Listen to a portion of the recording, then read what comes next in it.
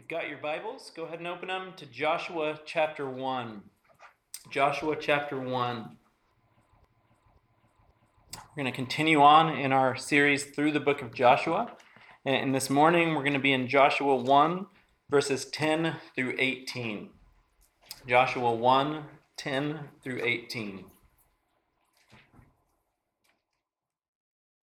Once upon a time, there were a group of 12 guys who all decided to move in together. Each of them had a considerable amount of furniture, so they loaded up all of it into a huge moving truck. Well, when they got to the house, they started unloading Bob and John and Jake's stuff first, since it was closest to the end of the truck. Things were going pretty well. With 12 guys, they were able to get Bob and John and Jake's stuff into the house pretty quickly. Jake and John and Bob thought this was pretty awesome. They were done for the day. So they plopped down on their couches and beds. They had their stuff moved in. They could rest. Hopefully, you've never experienced anything like this fictitious story, but I want you to imagine for a moment if you were one of the other 9 guys who still had your stuff in the truck. Your stuff isn't moved in yet, but Bob and John and Jake, who you just helped move in, they're settling in, potentially done, helping you. How would that make you feel? Is that the right thing for them to do? Well, in today's text, we're going to see something somewhat similar. And instead of starting with the reading of our text in Joshua, I want to start with the reading of another text, Numbers chapter 32, verses 1 through 33. Warning, this is a long text, but if you'll stick with me, it'll shine light on what's actually happening in our text in Joshua chapter 1. So you don't have to flip there. We'll have Numbers 32 up on the screen for you. But here we go. Numbers 32, 1 through 33. Now the people of Reuben and the people of Gad had a very great number of livestock. And they saw that the land of Jazer and the land of Gilead, and behold, the place was a place for livestock. So the people of Gad and the people of Reuben came and said to Moses and to Eleazar the priest and to the chiefs of the congregation, Ataroth, Dibon, Jazer, Nimrah, Heshbon, Elilah, Sebam, Nebo, and Baon, the land that the Lord struck down before the congregation of Israel, is a land for livestock, and your servants have livestock. And they said, if we have found favor in your sight, let this land be given to your servants for a possession. Do not take us across the Jordan. But Moses said to the people of Gad and to the people of Reuben, shall your brothers go to the war while you sit here? Why will you discourage the heart of the people of Israel from going over into the land that the Lord has given them? Your fathers did this when I sent them from Kadesh Barnea to see the land.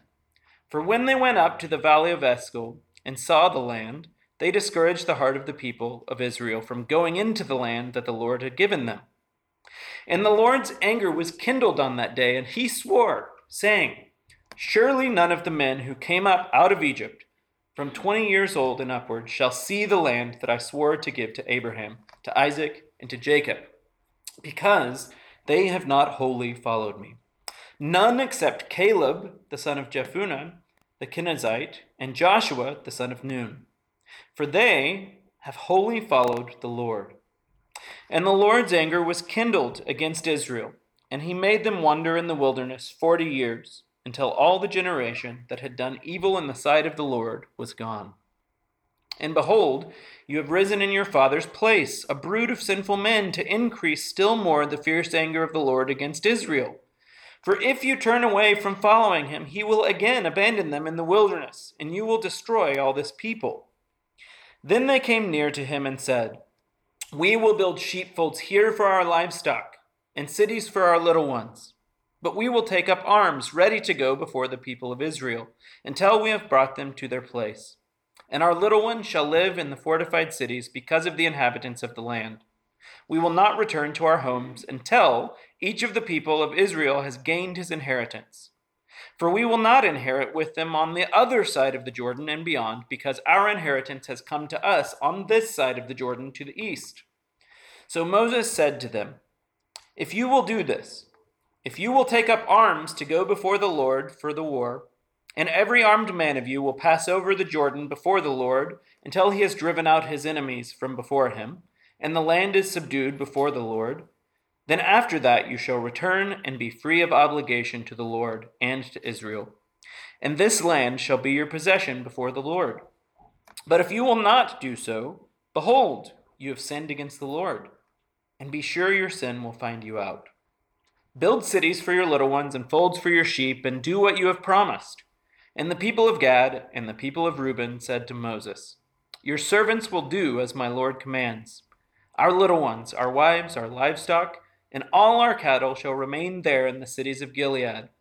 But your servants will pass over, every man who is armed for war, before the Lord to battle, as my Lord orders.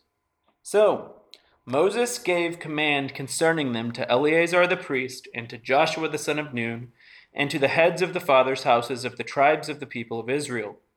And Moses said to them, if the people of Gad and the people of Reuben, every man who is armed to battle before the Lord, will pass with you over the Jordan, and the land shall be subdued before you, then you shall give them the land of Gilead for a possession. However, if they will not pass over with you armed, they shall have possessions among you in the land of Canaan. And the people of Gad and the people of Reuben answered, what the Lord has said to your servants we will do.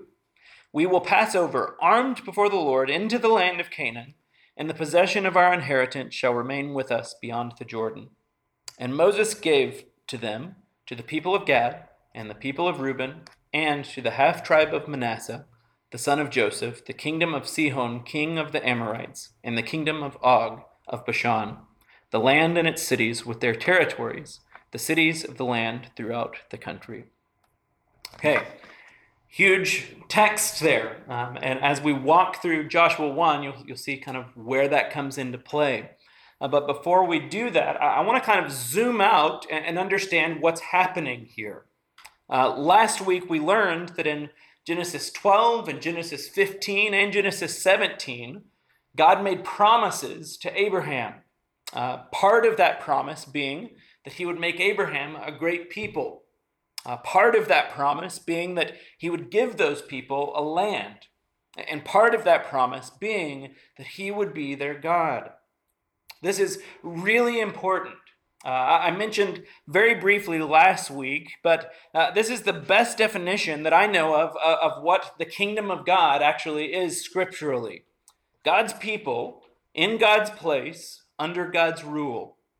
God's people in God's place under God's rule. That's what God promised Abraham in Genesis. And it all happened immediately, right? No, not at all. Well, what happened? A lot happened. God makes this promise to Abraham, and then there's a lot that happens before it starts being fulfilled. Very, very quick Old Testament history lesson here.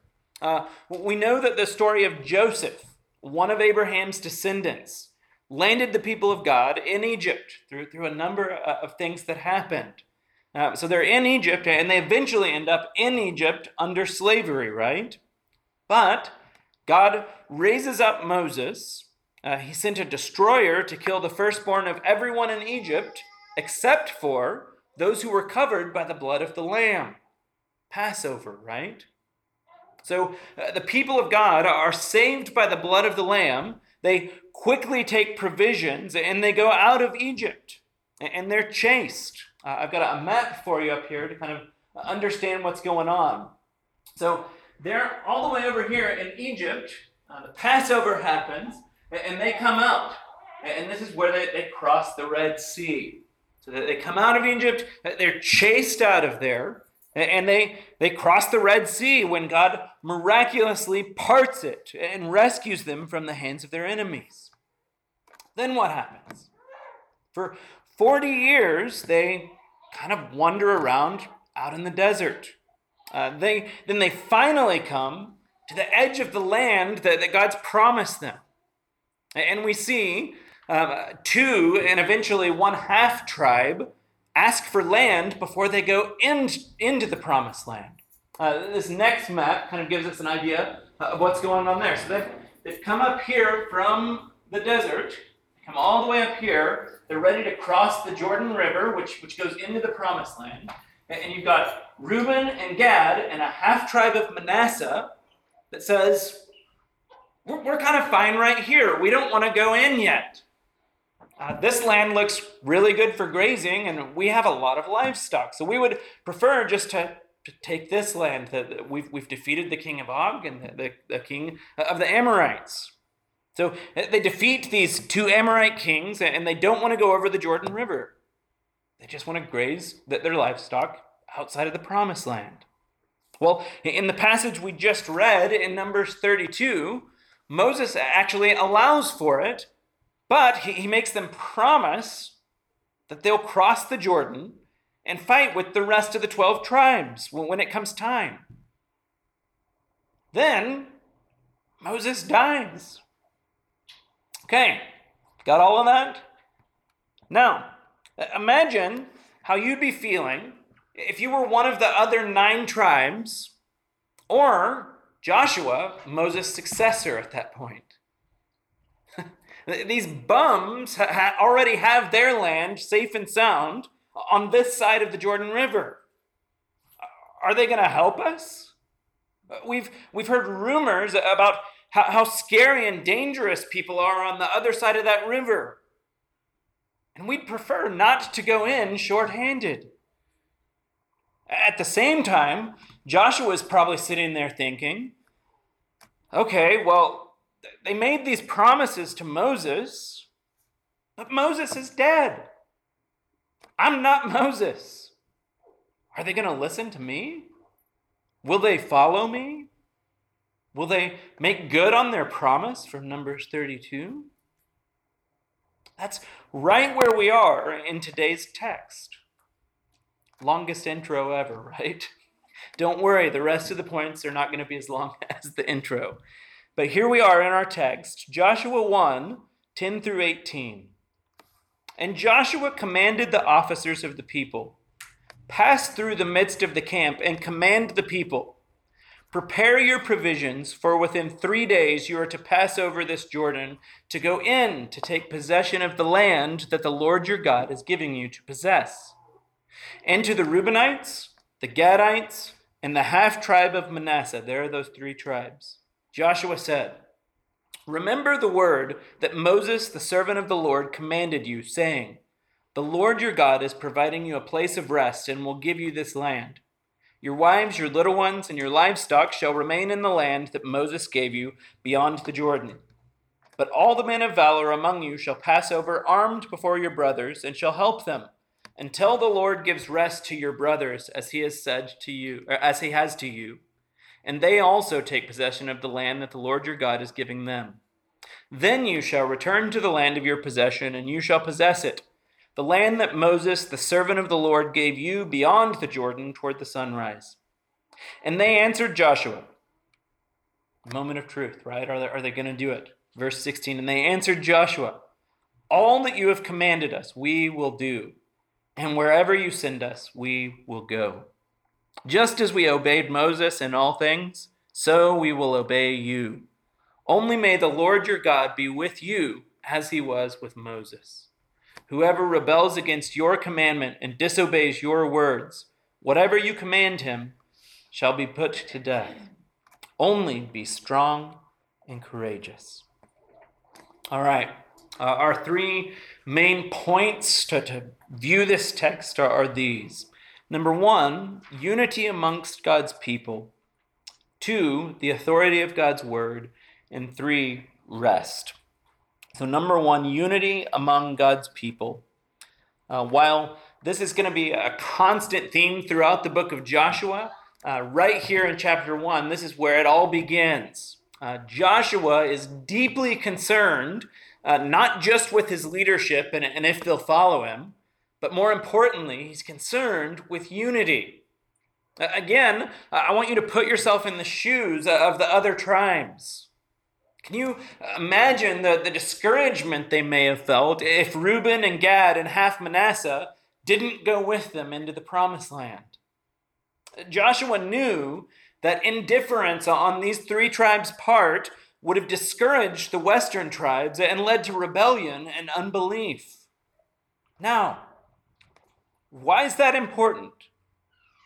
Let's face it, God doesn't need those 2.5 tribes to conquer the land.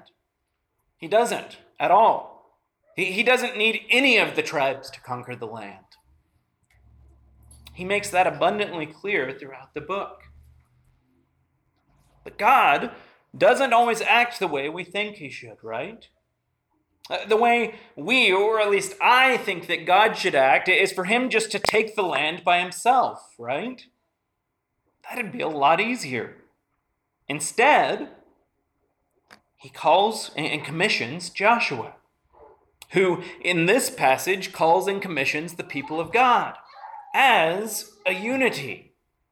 And I want us to see that there's something significant about this. God doesn't want anyone to miss the blessing that he's promised here. Joshua, as God's servant, is making sure that everyone's involved in the work of the kingdom of God. There's no one left on the bench. They're all, as a unity, called to get in the game together. Now, remember what I said last week. This, the book of Joshua, is history.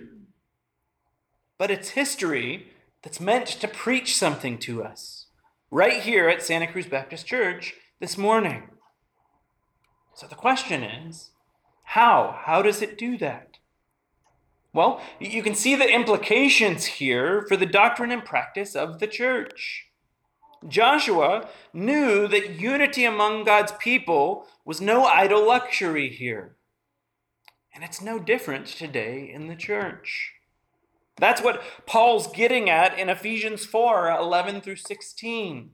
Ephesians 4:11 through 16, Paul says, "And he gave the apostles, the prophets, the evangelists, the shepherds, and teachers to equip the saints for the work of ministry, for building up the body of Christ, until we all attain to the unity of the faith and the knowledge of the Son of God, to mature manhood, to the measure of the stature of the fullness of Christ, so that we may no longer be children tossed to and fro by the waves and carried about by every wind of doctrine, by human cunning, by craftiness and deceitful schemes." And here we go.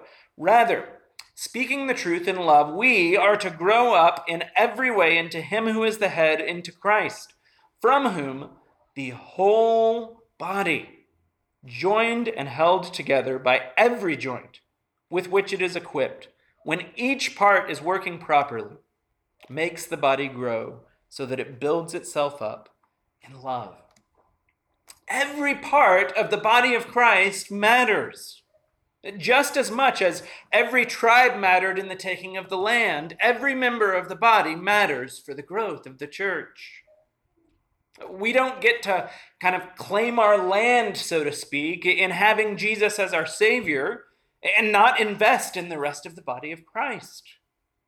That'd be like letting everyone unload your furniture and then sitting down to rest. Not only would that be selfish, but you'd be missing out on the blessing God has for you amidst being unified with his people. Even more, I may miss the blessing, but I also may be the instrument that causes someone else to miss the blessing. That's the principle here in Joshua. Each and every one of us as Christians and members of Christ's body have been immeasurably gifted, both in grace and in spiritual gifts. But your spiritual gifts are not yours. They're given to you to build up the body in unity and in maturity. What God seems to be saying to the church through this text in Joshua is this: he wants the commitment of every single person in the progress of the kingdom. That's why the author of Hebrews says what he says in Hebrews 10, 24 through 25. Hebrews 10, 24 through 25. And let us consider how to stir up one another to love and good works, not neglecting to meet together, as is the habit of some, but encouraging one another, and all the more as you see the day drawing near. When you neglect meeting together with the body, it's not you who's missing out. It's the body. Unity among God's people is a big deal. What do we see Jesus himself praying for in John 17? John 17, 20 through 23. Jesus is praying and he says this, I do not ask for these only, but also for those who will believe in me through their word. So Jesus is praying for us in this text. And what's he praying? Verse 21, that they may all be one, just as you, Father, are in me and I in you, that they also may be in us, so that the world may believe that you have sent me. The glory that you have given me, I have given to them, that they may be one. There it is again. Even as we are one. I and them and you and me, that they may become perfectly one, so that the world may know that you sent me and loved them even as you loved me. This is the kingdom. God's people, all of them together, in God's place, under God's rule. So, what about you this morning? Is there somewhere you need to be reconciled to another brother or sister in Christ? Anywhere that you've let disunity just kind of sit while you're okay with it? Go today and reconcile. Unity is a big deal in God's kingdom. Is there anywhere that you're sitting on the sideline or on the other side of the Jordan River maybe, when God's called you to be unified with God's people in taking the land? Seriously, pray about that. Get in the game. Unity is a big deal in God's kingdom. Well, in our text, thankfully, the 2.5 tribes joyfully unified with the rest of the people of God. But how is it that Joshua led them in that? Point to the authority of God's word. The structure of the book of Joshua and the structure of Joshua 1, even within that's pretty amazing. As I shared last week, many events in the book of Joshua are kind of repeating themes from Exodus. When God took them out of Egypt, in our text, they prepared provisions quickly. They're about to cross a body of water miraculously. They're going to have all of the males circumcised, and they're going to celebrate Passover again. Within that overall structure, here in Joshua 1, we see kind of a smaller repetition. In other words, that there's a clear pattern here. So after the death of Moses in verse 1, we have God's charge to Joshua, right? We saw that last week. God comes and speaks to Joshua, charges and commissions him. Well, here down in verse 10, we have Joshua's charge to Israel. And here's kind of how this breaks down. Verses 1 through 4, God commands Joshua to action. Verse 2, he says, go over into the land I'm giving you. Verses 10 through 15, Joshua then commands the people to prepare for action. Verse 11, he says, pass over. Same Hebrew word from verse 2. Pass over into the land that God's giving you. So God speaks to Joshua in verses 1 through 9, and Joshua's turning around and giving the same speech to the officers of the people. Then he uses the same language to the 2.5 tribes in verses 12 through 15.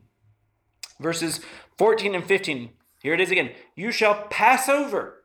Same word as verse 11 and verse 2. Take possession of the land that the Lord your God is giving them. In verses 5 through 9, God gives encouragement to Joshua. Remember last week, I will be with you. Be strong and courageous. Here in our text, in verses 16 through 18, it's the people speaking the same encouragement back to Joshua. Verse 17, God be with you. I was reminded really vividly, even Friday, how amazing that truth is. Up in verses 1 through 9, God saying, I'm with you. Like, no matter what comes, I'm with you. You're going to be okay. You're going to be safe. Friday, we're out at the beach. Some of you were there. I'm out surfing, and all of a sudden I hear, out of the corner of my ear, Cruz yelling like, Dad, help, help, help. He was surfing on the inside, and he's not really that comfortable with it yet. But he saw a big wave coming in, and so he kind of got scared and paddled over out the back of it. Well, another wave comes in, and he got scared and kept paddling out. And so he looks up and finds himself way out there, farther than he's ever been before. Just kind of, freaked out and started screaming. Well, so I paddled over there to him, and I just said, Cruz, it's okay. Like, he's screaming and crying. And I said, Cruz, it's okay. I'm with you. Like, you're going to be all right. And for him, he's still scared because he doesn't understand. Like, I'm not going to let anything happen to him. And I'm not God. And I'm saying, Cruz, you're going to be all right. I'm with you. The same thing's being said to Joshua here in Joshua 1:9. Like, God's saying to him, I will be with you. Everything's going to be all right if I'm with you. Joshua's turning around, and the same thing is being communicated to God's people. And then they turn and they repeat it. God be with you. Verse 18, be strong and courageous. So, what God says to Joshua in verses 1 through 9 gets repeated in verses 10 through 18. Do you see that? What's my point? Well, I want you to see here that what I want you to see here is that Joshua's authority really to call Israel as a unity into action didn't originate with himself. Joshua's authority did not originate with himself. Joshua's authority originated in the Word of God. Joshua received from the Lord and passed it on to the people of Israel. Even in verse 13, when he's directly quoting Moses, these are words that Moses received from God in Deuteronomy. Again, this is a great history lesson, but this has so much import for us this very moment. God has called me as an elder or a pastor of this church. But, like Joshua, my authority does not originate with me. It's firmly anchored in the Word of God. My commission and my responsibility as a leader of God's people is to relentlessly and faithfully deliver God's Word, whether that be calls for unity or calls into the mission of God. That's what we see here in today's text. Joshua called for unity among God's people. But it wasn't unity around some affinity that they had. It was unity around God's Word. Now, what was the promise attached to that unity and to obedience to God's Word? Point 3, rest.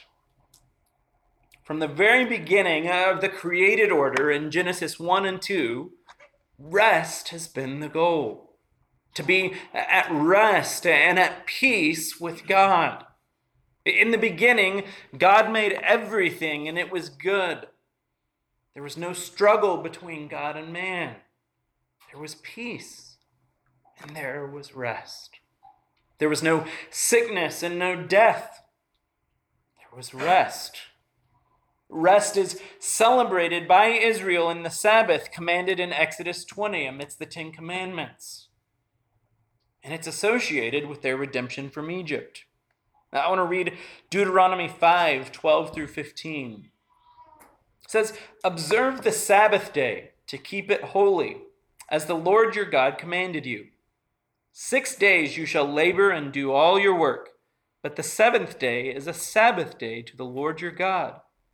On it you shall not do any work, you or your son, or your daughter, or your male servant, or your female servant, or your ox, or your donkey, or any part of your livestock, or the sojourner who is within your gates, that your male servant and your female servant may rest as well as you. You shall remember that you were a slave in the land of Egypt, and the Lord your God brought you out from there with a mighty hand and an outstretched arm. Therefore, the Lord your God commanded you to keep the Sabbath day. The language of rest also means a rest from war for them as the people of Israel. The 2.5 tribes had already settled on the other side of the Jordan, and they'd already experienced a slight taste of this. And look at what Joshua says in our text, verse 13. The Lord your God is providing you a place of rest and will give you this land. So he's saying to these 2.5 tribes, you are already experiencing rest in your current land on the other side of the Jordan. Then verses 14 and 15, he says, your wives, your little ones, and your livestock shall remain in the land that Moses gave you beyond the Jordan. But all the men of valor among you shall pass over armed before your brothers, and shall help them until the Lord gives rest to your brothers, as he has to you. And they also take possession of the land that the Lord your God is giving them. It's really important to understand that when the Bible uses the word rest, it's not talking about taking a nap, as great as those are. Now, understand this. To enjoy rest means to finally settle in peace and security, to be home at last. This was the people of God's hope, to finally have rest. God's people in God's place, under God's rule, equals rest. That's what God has promised, and that's what Joshua is relaying to the people. For 40 years, they've had no rest whatsoever. They've wandered around in the desert without a place to call home. But here's what I want us to understand. As glorious as that rest is going to be for the people of Israel in Canaan, it still was only a foretaste of what was to come. We read Hebrews 4 earlier in its entirety. I'm going to go back and reread just a couple of verses.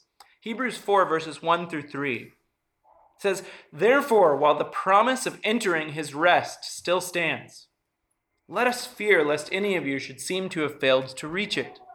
For good news came to us just as to them. But the message they heard did not benefit them because they were not united by faith with those who listened. For we who have believed enter that rest. On down verses 8 through 11, it says, for if Joshua had given them rest, God would not have spoken of another day later on. So then there remains a Sabbath rest for the people of God.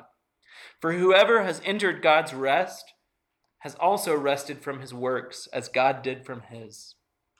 Let us therefore strive to enter that rest, so that no one may fall by the same sort of disobedience. So what's he saying? He's saying that the land and rest in that land of Canaan were only a foretaste of what's to come. That rest in the land pointed to a true and eternal rest that we have and will have in Christ, in the kingdom of God. Ever since Genesis 3, because of our sin, mankind has been at enmity with God. We've lived in slavery to our sin. But what did God promise in Genesis 3:15? He promised that one day a seed of Eve, one of her offspring, would come and crush the head of Satan. He promised that one day God's enemy would be destroyed, thus bringing an end to the cosmic war. Through that snake crusher, that we would truly be at rest. That's what's promised. And that warrior redeemer wasn't Joshua. It was Jesus. who came to this earth, lived a perfect life, went to the cross, and died in the place of ruined sinners, who fully deserved the wrath of God. He absorbed that wrath and took it to the grave. But we know that the grave couldn't hold him. He rose from the grave 3 days later, defeating sin and death, crushing the head of Satan, and offering eternal rest for those who repent and believe in him. I want you to hear the words of Jesus in Matthew 11, 28 through 30. Matthew 11, 28 through 30, he says, "Come to me, all who labor and are heavy laden, and I will give you rest.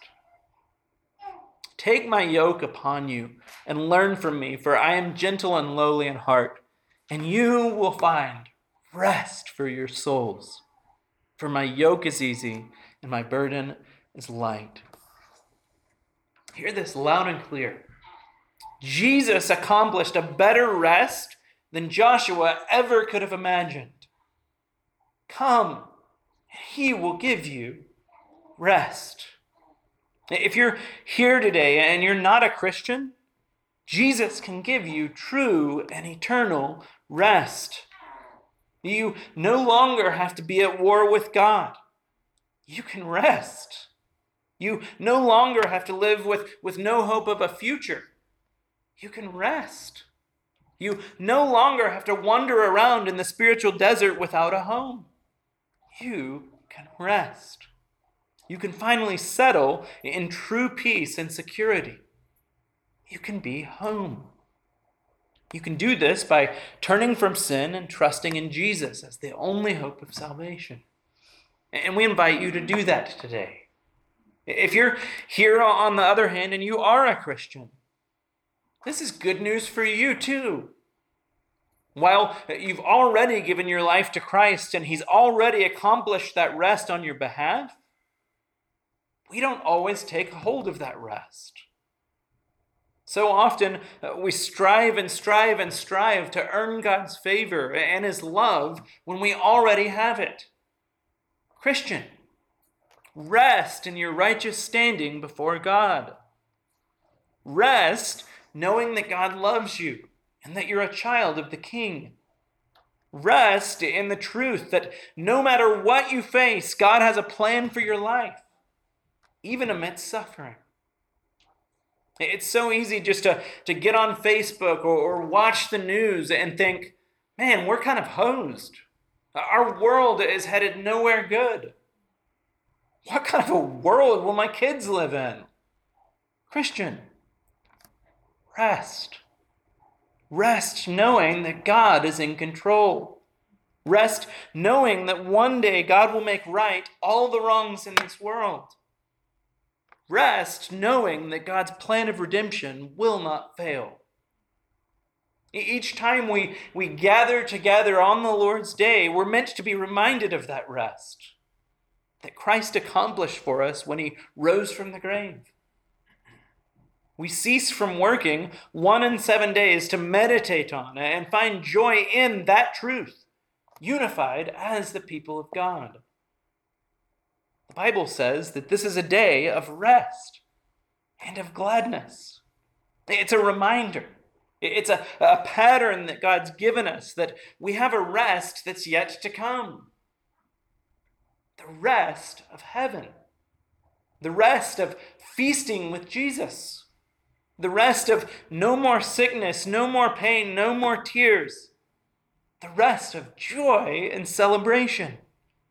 God's people in God's place, under God's rule. Brothers and sisters, the Lord, your God, has provided you a place of rest and will give you the land. Let's pray.